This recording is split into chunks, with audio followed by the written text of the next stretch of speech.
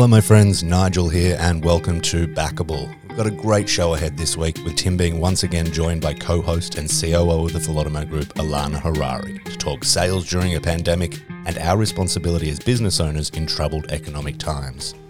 We also dive into the role opinion plays in decision making, why you should welcome judgment, and talk about that uniquely Australian characteristic of the tall poppy syndrome.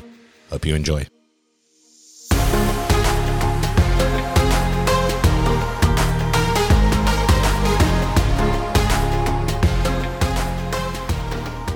One of the challenges we have as business owners is, particularly in the early stages, is getting comfortable around growth and sales. And before you dismiss it, you have a think about the early days when you started your company and the challenges you had around, getting your first client, getting your 10th client, getting your 100th client. How do you reconcile when and what to sell? But particularly in an economic era that we're into, we've got a bigger responsibility as business owners. We've got a responsibility now to generate as much economic activity as we possibly can. This responsibility has been thrust upon us all, that we need to grow the biggest, baddest businesses that we can possibly aspire to, because there's going to be a need in the economy for jobs, for activity, and things to get us out of this economic downturn, many of which is the first one a lot of our listeners would have ever felt. Lana, Nigel, it's an important one because the way to grow an economy is to grow, is to sell, to keep building, and particularly when everyone's saying, it's going to be a slowdown, well, we just can't accept that. One of Tim's favourite topics. Very much so, because I think this is a time where the real business leaders stand up, because they take a new responsibility and go, before I was growing my company because I love growing my company, I want to make a lot of money, I enjoy what I do. But now there is an added responsibility for those who choose to accept it, which is, how do I help others by stimulating the economy and creating as much activity as possible? So I like the conditions. Not that I want us to be in an economic downturn, but you know what? It's a new world and we got to do what we can do. So let's begin with the most base level thing, which is everyone feels like sales and growth are going to be difficult during this economic downturn. And I think before we get into the practicalities of selling, we need to talk around the mindset of it's always a good day to sell. I'm sure there's a few people just shaking their heads right now, but it is, isn't it? I mean, this is the attitude you have to have. It is wartime right now in our economy. The things that were nice to do's before are now the essential things we must execute well. And it has been quite interesting hearing on the street people who say that they feel bad selling at this time. Almost they don't have a right to sell because everyone else is in pain. I guess this is a great topic for us to talk about around what is your responsibility to sell through such a difficult time. And we've spoken about that in other podcasts. Nigel, I think we've had a rant about that on one of the really early ones, which was this whole idea of even feeling bad around sales is just really low level. You need to calibrate what you're doing as a business owner. You shouldn't feel bad about solving problems. People who have sales issues have not calibrated what sales is. Sales is solving someone's problem with your solution. Simple.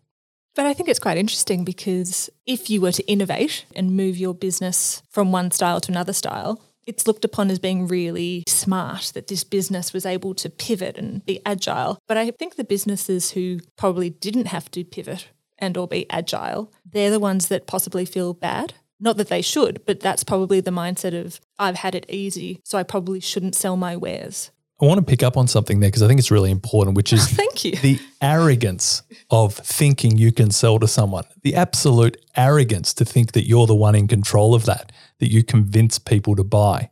A buyer has a problem and they're the ones that have decided that they need a solution. Us worried about, should I sell in this environment? I don't want to trick people. That is just the epitome of ego to think that you're the one convincing people to buy. I'm such a good salesperson. I can sell ice to the Eskimos. You're not. You've got a buyer there that wants a solution, and it's your duty to help them find that solution. This is about how do I make sure I get to more people with the problem, and how do I find different ways to get to the problem, because they've still got a problem. Just because there's an economic downturn doesn't mean people still don't have a problem. So what you're saying is that if my product's good and people want it, it's my duty to sell it. Only if you want to run a company. I mean, if you don't do that. Smart. Your job is to build a solution to a problem better than anyone else on this planet. And as soon as you've got that solution, you need to, in any condition, find the people that need it right now. When you take a backward step because, people are really struggling at the moment, I don't want to push my wares on them, who are you to make that decision? And let me give you the nuance here because it's very important. We may need to change our messaging. And we need to adjust our value proposition. We need to adjust our messaging. We need to adjust all these things. But your job is still to get to people who need your solution. But if you're pulling back, you've got to ask yourself, why am I pulling back? Is that because I want to allow a competitor who's got a worse solution than me to get to this buyer? Are you actually not protecting the buyer from something of lower value because you want to play nice? I think we're going to have to get into a very discussion around how we've been brought up and the lessons we have around money and sales, because I think, to be honest with you, a lot of these ideas come from our socioeconomic backgrounds. I can't add value to this, not because I'm of a high socioeconomic status, but because, one, I strongly believe in the products that the businesses I work in sell. So I believe it's my duty to do well by others. But I also am of the, I guess you'd call it the abundance mindset, that there's always going to be money for good work and good things, which sometimes conflicts with Tim's opinion. I think you have to be conservative around money and spending, particularly in economic downturns. You need to track it closer. You need to make sure you understand. But this is not a time to not spend. This is a time where the most opportunities will rear their head. What you should be doing now is looking at where the opportunity is. The great thing is, from the general market, you see how many people straight away turn conservative as soon as they feel like there's a downturn. So they stop doing the things that were making them successful and then wonder why they're starting to have a decline, and then they'll blame the economy. It's this cycle that we have to understand, but we have to first nip this idea in the bud. You should not ever feel bad about selling. Your job is to present your solution to a problem in the best possible way every single time and adjust according to the conditions in order to make that solution even better. And smaller businesses don't understand that. Is it the fact that they don't understand it, or the fact that a lot of people are a little bit unclear of their value proposition in good times? So now when they're going out into environments where their opinion is that these are hard times, but they don't know how to then change their value proposition or massage it into a way that suits the person sitting in front of them for now.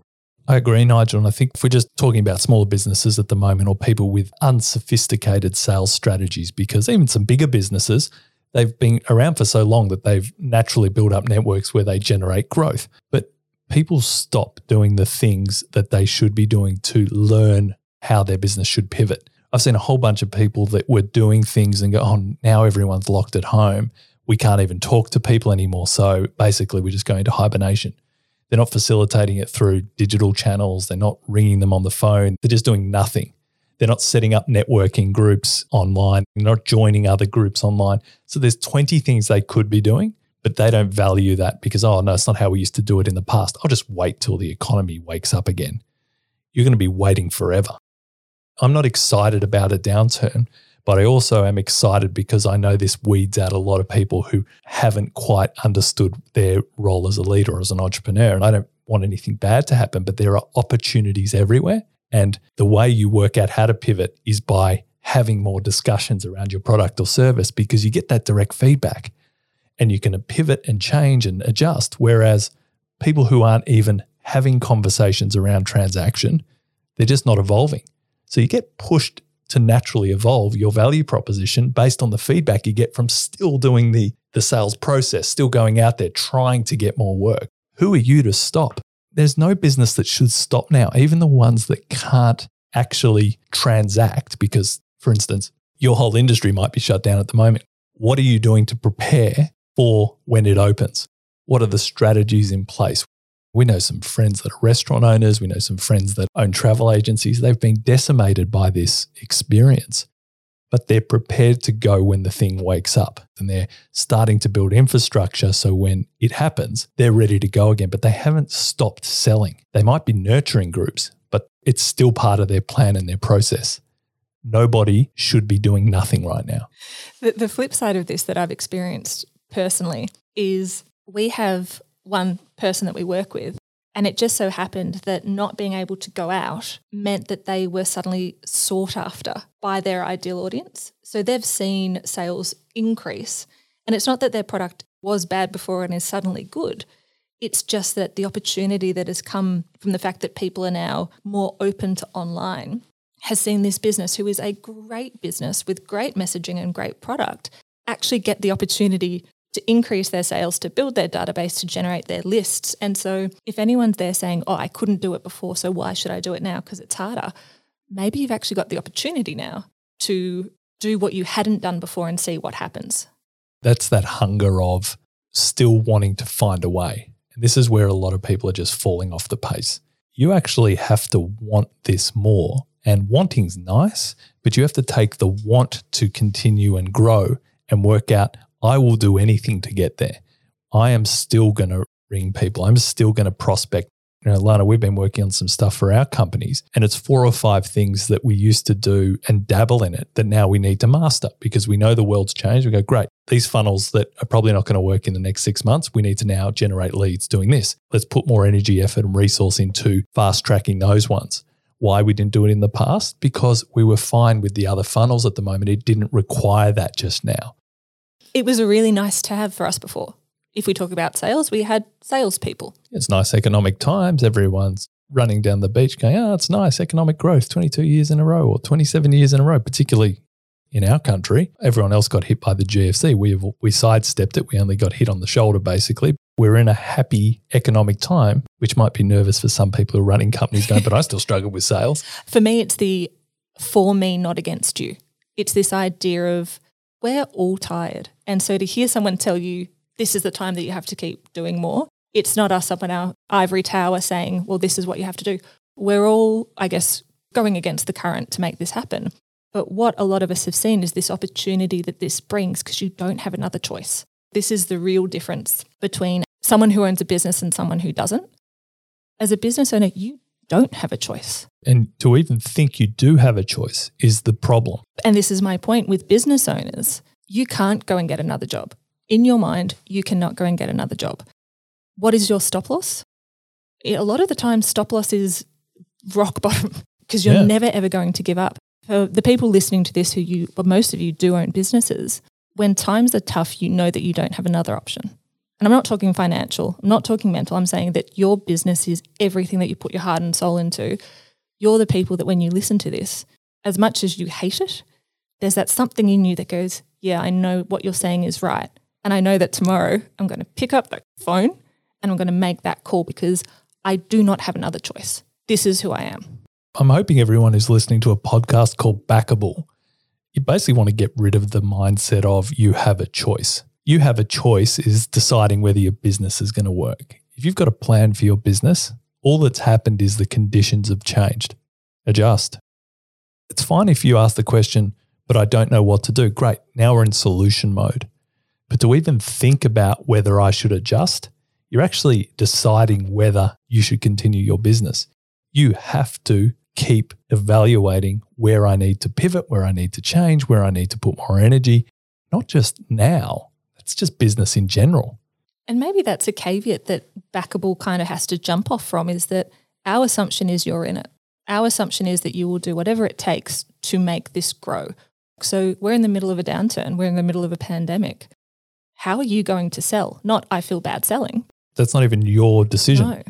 The way I wake up every morning is I need to protect my current clients and my future clients from every other douche that can't do as good a job as what my company can for them in this part of their life. And so I am always battling to protect my current and future clients from making the wrong decision by working with someone other than me. Now, how arrogant does that sound? But that is the base level thought I have every time. And it's why I also demand high standards internally in my company because we're always battling. We're battling to make it better for the clients. We're battling to get better results. We're battling to innovate and stay ahead. It's always a battle. The only difference now is we've got a bit of an economic change that we have to adjust to. If you're running a company and particularly if you're sub 10 mil, you should always feel like you're under fire. You should always feel like you're number two.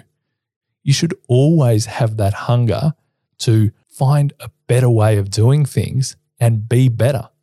If you don't have that, well, I question whether you should be the person running that company then. It won't work if you don't have the desire. And we've learnt this the hard way. What we've built, what we've purposefully pulled down, if you can't see that your business is something that adds value to someone, of course you're not going to want to sell it. Yeah, and unfortunately, it's an amateur mindset. You need to step up and say, I am determined to create the best of this in the world and get it to as many people as I possibly can. Now, your world might be your community. Don't get me wrong. You don't all have to build global organizations, but you need to say, I'm going to be the best in my zip code, suburb, wherever you're listening, because it's really nice to see some of the listeners, Nigel, coming from overseas. It's such a fun thing seeing the graph light up with listeners. Hello to everyone around the world. But you have to decide, what are you going to own? Where are you going to be the mayor of that point in your life? If you're the best cafe in the suburb, be the best cafe in the suburb. Don't be average. If you're going to be the best in a demographic, be the best in that. And when we start thinking of that, just have a little check of what hasn't happened. You haven't worried about economic conditions.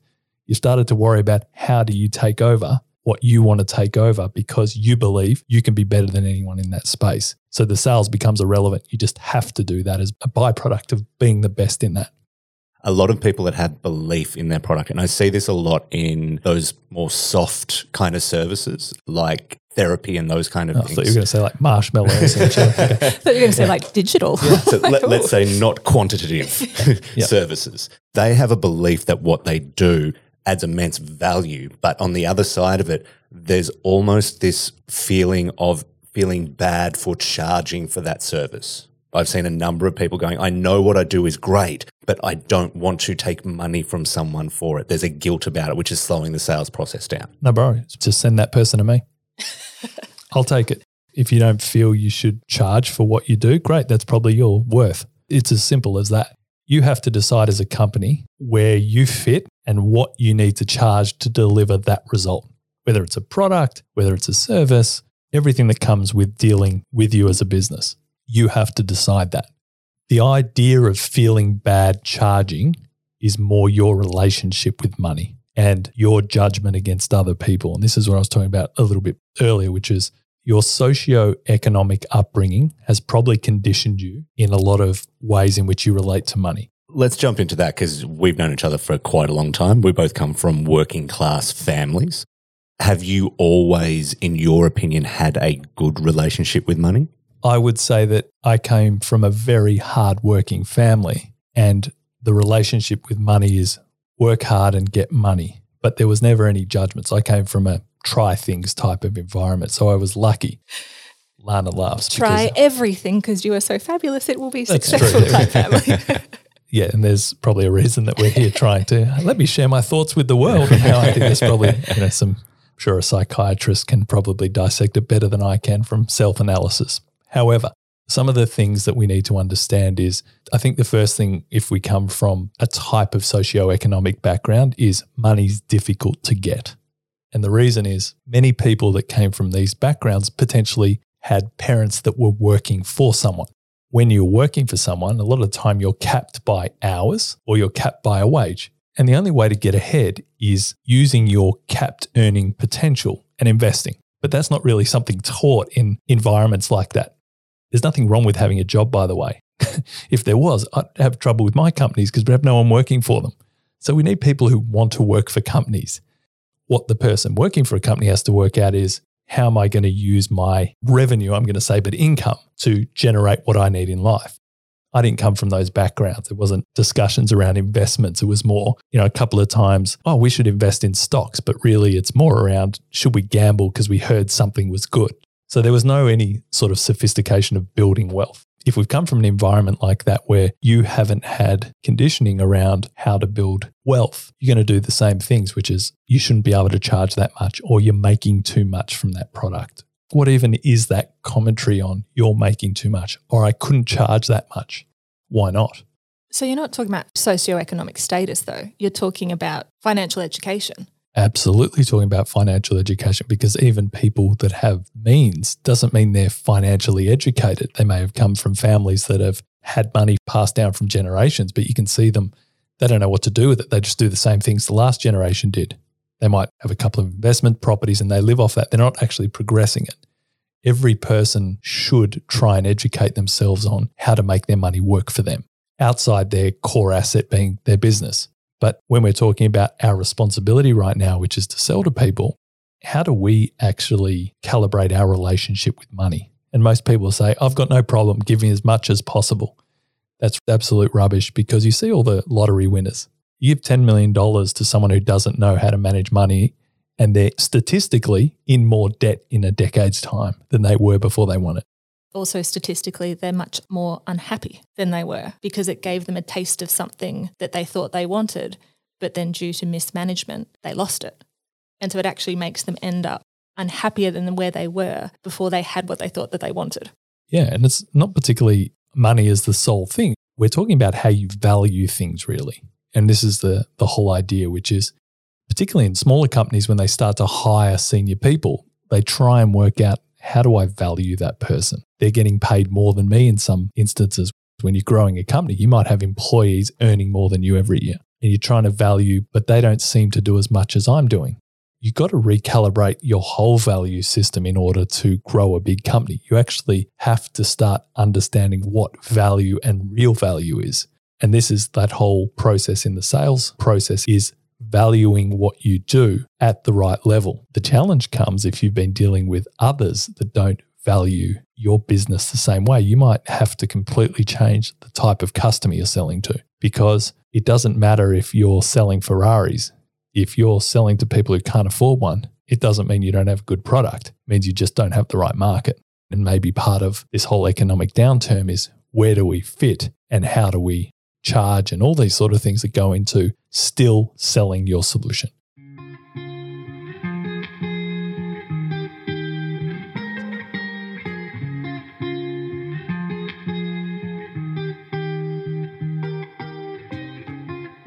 With clients that we've worked with, one of the big conversations that happen, particularly as people start to break through some wealth barriers, is them calibrating having more than they ever thought they would personally. More than they would personally, or more than their parents had before them? Yeah, and it's been a really difficult one for us to calibrate with some people, because honestly, they came up with the idea that most rich people are evil. And because they've come from backgrounds where they've had this drilled into them, the only way to make a lot of money is by ripping people off. Taking advantage of somebody else. Yeah. Taking advantage is, look at all the people they employ and don't pay as much. Not these people have created 1,000 jobs and there wouldn't have been jobs there. And this is the balance, because it doesn't matter how you have this conversation, there's always people who are going to believe it from their viewpoint of the world and how it is. But in terms of a leader of a company, you can't harbor guilt around being successful. Your job is to create a robust company that can employ more people, create more economic activity, and frankly, support your communities better. Even these massive companies, and we've seen in the news, that are avoiding tax through different loopholes and research and development and all the things that they can do to pay minimal tax. There's a reason that the government is not chasing them as robustly as they would, because they understand the economic impact that these companies are making for their economies. So they're getting a lot of the things that they would have got through taxation in other ways. I'm not saying it's good or bad, by the way. I'm just saying understanding your role as a business leader is to do everything you can to create as much economic activity as you can, and giving everyone an opportunity to work well, be paid well. Because when you get that right and you scale your business, you hopefully are going to earn a hell of a lot of money and personal wealth. That sometimes needs to be calibrated in the owner well before it happens, because on a subconscious level, they're stopping themselves being successful. And Lana, we've spoken about this a lot, which is we used to undercharge for our services by a huge amount because we thought it was fair, not what the market would pay. I have to say, when you said, if you're undercharging, send them my way, I did have a bit of a giggle. Me too. Why is that?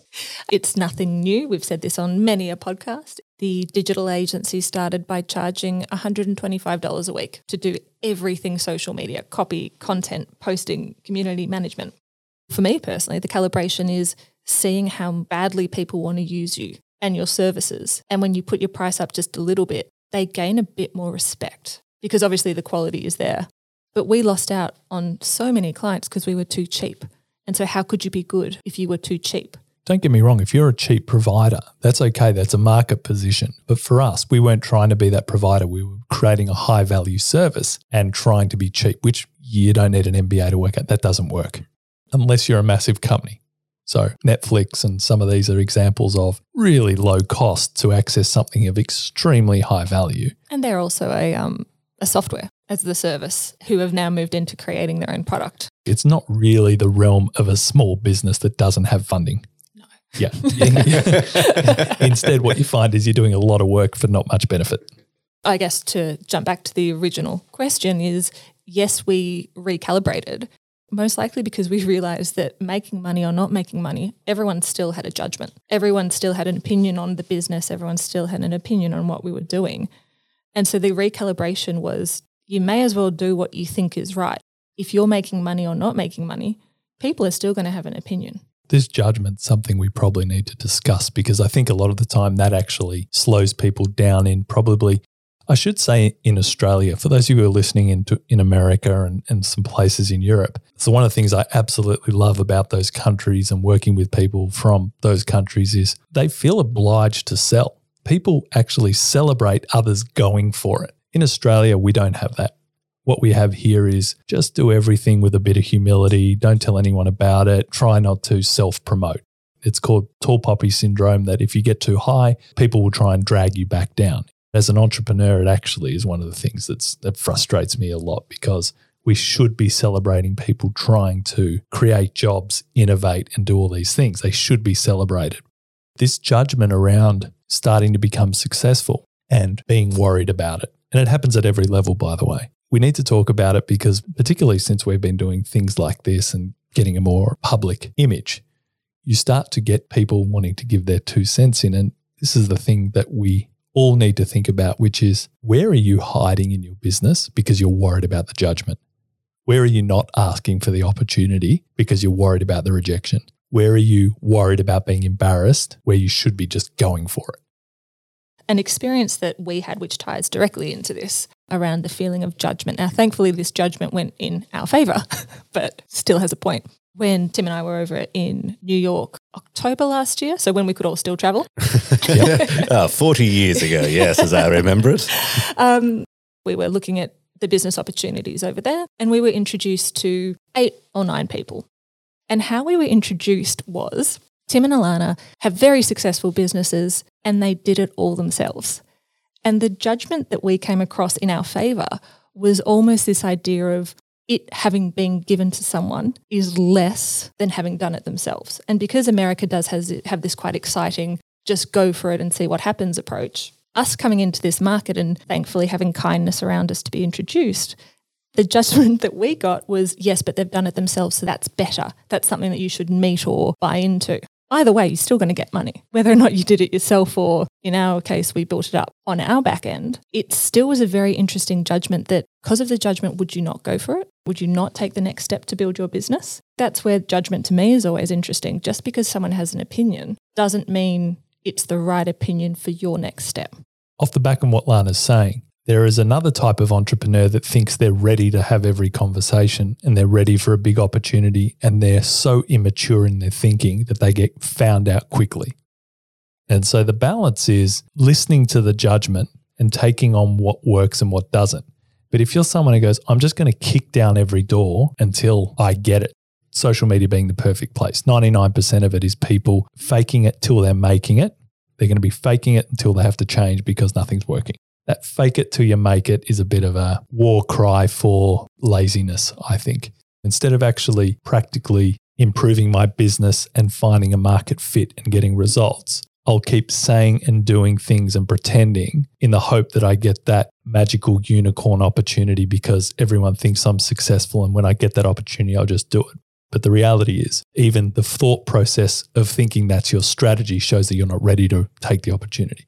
This whole fake it till you make it is fine in terms of brand, just putting yourself out there. That should be highly respected because you're at least putting yourself front and center saying, I want the opportunity. And that's not really faking it. That's polishing. But people are there pretending. Like the fact that you can hire a plane and get pictures for Instagram shows that there's a lot of things that aren't true and no one's going to convince me otherwise. The fact that I know that people go out there and take pictures for Instagram and hire a plane by the hour. On a private jet. On a private jet. There is this whole new type of entrepreneur, which I'd call a social entrepreneur, that is trying to build a self-brand and then worry about the business and how to commercialize it. And by the way, that can work.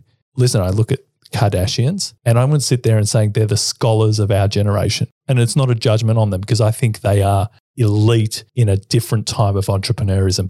I couldn't respect them more in terms of how they understand human psyche and interest. How do you turn the whole world into a soap opera? Unbelievable. They've gone to the next level. I'm a massive fan because anyone who's taken something to that extreme and been able to do that on a global scale, there's something there they see that no one else does. And the fact, even if others see it, they will manage to do it. And I'm just going to assume here that you have absolutely no idea about the information about them. You just know about the processes. No idea. Yeah. Never watched one of their shows. But the fact, don't backtrack now, buddy. No, but as much as anyone would know and understand, but you start looking at these type of people of putting themselves there and then creating this audience and then commercializing to their audience. So that's still a very valuable way to grow a brand, a self-brand. And they do not care about opinion of others. No, they do. They just care about people having it, not what it actually means, because that's actually what they're after. It's like a media outlet. What I need is people engaging in this content, and then I'll work out how to commercialize. That's why they've been highly, highly successful. Where other people who are trying to do that is not necessarily the best entrepreneurial way forward, because you should start actually developing, what am I going to do from a commercial side? So unless you're planning on becoming that personal brand and then commercializing, what does your business actually need to do? And where are you not putting your business in the way of opportunity right now? And that's a big challenge for a lot of us. And I think within that, it's almost about picking the opinions that you are going to listen to. I always say, don't listen to your mother's opinion on your business, because they will think that your business is fabulous. They will think that you're working too hard, or they will think that you are the next big thing. Really nice opinion emotionally, but probably not the opinion you should listen to for whether or not you should take the next step. What are you worried about with the judgment? Are you worried because you deep down know that you're not ready, or that what you're saying is actually not true? So would you be found out by scratching at the surface? I don't want to go into imposter syndrome, because I think that's another one of those very nice labels that others can use on why they're not taking action. We've got a lot of podcasts, Nigel. You just keep writing these topics down. But this whole idea of, why am I afraid of judgment, and whose judgment do I actually value? We've had to come to the sort of realization that no one's opinion really matters. And that's the reality of it, unless we need something from them. And then it's cross-checking, hey, we really wanted to do this for our business. We've spoken to people that we want to do business with. They're not as keen as we are. So why? And then calibrating that against our vision and plan, not worried about people judging us, not worried about people giving it a public opinion on Facebook or Instagram or whatever it is. It's so irrelevant. People think everyone's got a value to their opinion, and they do, but I don't have to accept it. A lot of us get so worried because someone they've never met makes a comment on a social media channel about a business they've never done business with. Who cares? There's no value. You don't have to give people value in their opinions. That's another idea that we've brought up through our upbringing, which is you should respect everyone's opinion. I don't agree with that at all. This person's gone out of their way to make a comment on something they know nothing about. Why should I have any respect when they've got no context or I've met them? Yet others read through and take that idea and then run it through all their filters. Maybe they're right. And they're spending all this time worried about someone they're never going to meet on their idea, on their business that they've never had anything to do with. Judgment's coming in your life at some stage. Every single day. Every single interaction. If you're going to get any level of success that you're servicing more people, you're going to get more judgment. It's just the way it is. But maybe your job as a leader is to welcome that judgment. Might mean that you're actually starting to get some exposure. It's difficult in our country, I think, because we're not big on it. But for smaller business owners, not small as in revenue, as in wanting to take the next step, it's even things like, should I nominate my business for an award? Where others will go, I'll just wait for someone to nominate me. And others go, I'll nominate myself. Now, are we judging someone for tooting their own horn? Are we judging someone for being arrogant? Or are we respecting them for good on you. You believe in your business and the people that do the hard work. Why shouldn't you go for an award? I respect the person nominating themselves well and truly ahead of the person who's waiting for someone else to nominate them because they're actually proud of what they're doing. I think it's a great place to start.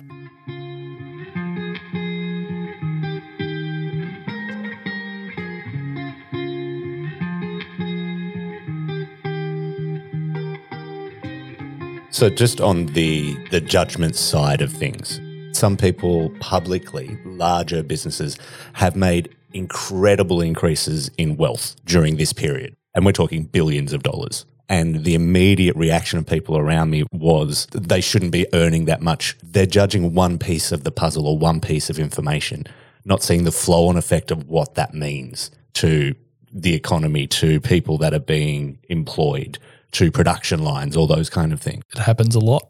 I think it's a common thing. And it's that whole thing of why are people having an opinion now of those who are making money, but are they saying the same things 12 months ago when others were making different money in different industries or times? Were they saying the same thing when there was a tech boom? They're saying the same thing when there was a industrial revolution? It's always the same thing. It's always people making commentary. It's always going to be that way. I laugh because one of the things that makes me feel most uncomfortable in business is feeling like a spectator and not a player. When you're sitting there watching others do things, I hate that. I used to love playing sport, but I hate watching it. I hate it. I don't like watching others do it because I want to be playing. And you got to remember when people are standing there giving opinions on things like that, they're the spectators. Who wants to be in that game? When I have conversations like that, I go, that is absolutely correct. What you've reminded me is I need to move seats. I need to be away from that energy. I need to be away from, I guess, smaller discussions about things that I just don't think are relevant right now. It's not that it's not an interesting discussion, by the way. You can have conversations with people that are interesting. But if there's judgment around people who are being successful in business, you got to ask yourself, why out of all the things that they could be focused on, are they focused on that? Not what that company's doing for the community, for society, for jobs, for keeping the economic engine running. And then when you start to have conversations like that and they literally don't understand it, you realize this is the wrong conversation to be in. I think protecting yourself as a leader of a company from low-level conversations is important. Ignoring judgment is sometimes around ignoring people. I honestly believe that. There are some people you don't want to hang around with while they calibrate their journey, or they haven't had the experiences you've had. Maybe you understand business a little bit differently because of the experiences you've had. Maybe you celebrate businesses that have done really well because you realize what it would have taken to get there. It's really important that you calibrate the voices that get to penetrate your head. And so that was just my point before with the be careful who you take judgment or opinion from. Judgment has almost a negative connotation to. Opinion, everyone's entitled to it.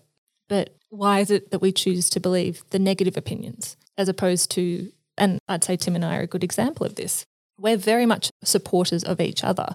Doesn't mean we agree.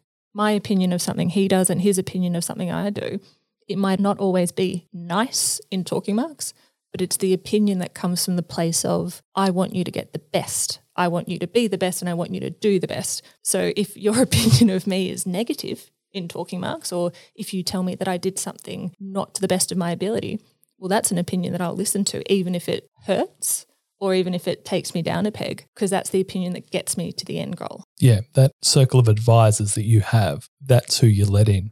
And even then, you'll potentially outgrow advisors, by the way. Starting to work out from your leadership and who you are as a business person to work out what do I need right now, not necessarily what you want to hear. What do you need right now? And how do I use that until it doesn't become useful anymore? And we had a good one the other day, Nigel, which was, I forget who I was talking to, but it was someone who was talking about them being upset because a person had come to them for advice and mentoring. And a year later, they'd left. And they'd left because this person had outgrown them and they felt used. And then you realize it's not really a great mentor because what they actually wanted was that person to keep them up on a pedestal as a guru. You start to realize what do those people need and what do they want? Life is a transition. Business is a transition. People who were in your business yesterday that were brilliant may not have a role tomorrow. It's the same with you as the owner. You might have been brilliant to get from zero to wherever, but now the business is outgrowing you. If you can calibrate that and you can really understand where you are, you become very, very strong. It doesn't mean it's not your business. It means you're constantly putting things to accelerate it quicker.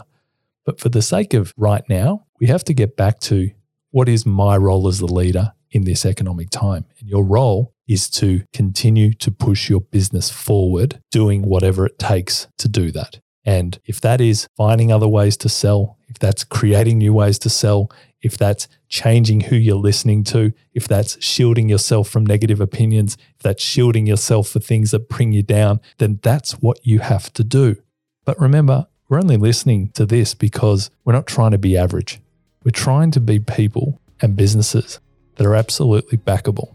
To do that, you have to do things that others won't. Particularly in times like these, you're going to be the one that really stands out. Lana, Nigel, good to chat. Do it all again next week. See ya.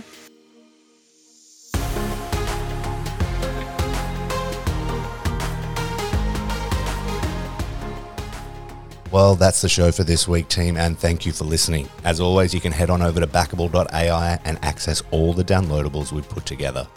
If you enjoyed this week's podcast, please don't forget to like, subscribe, and if you have a minute, please leave a review. Now, if you want to stay up to date with all things Backable and Philotomo, why not join our Facebook group and follow us on one or all of the platforms you can find in the show description below. That's all from us for now. Have a great week, and we look forward to speaking with you next week. Bye.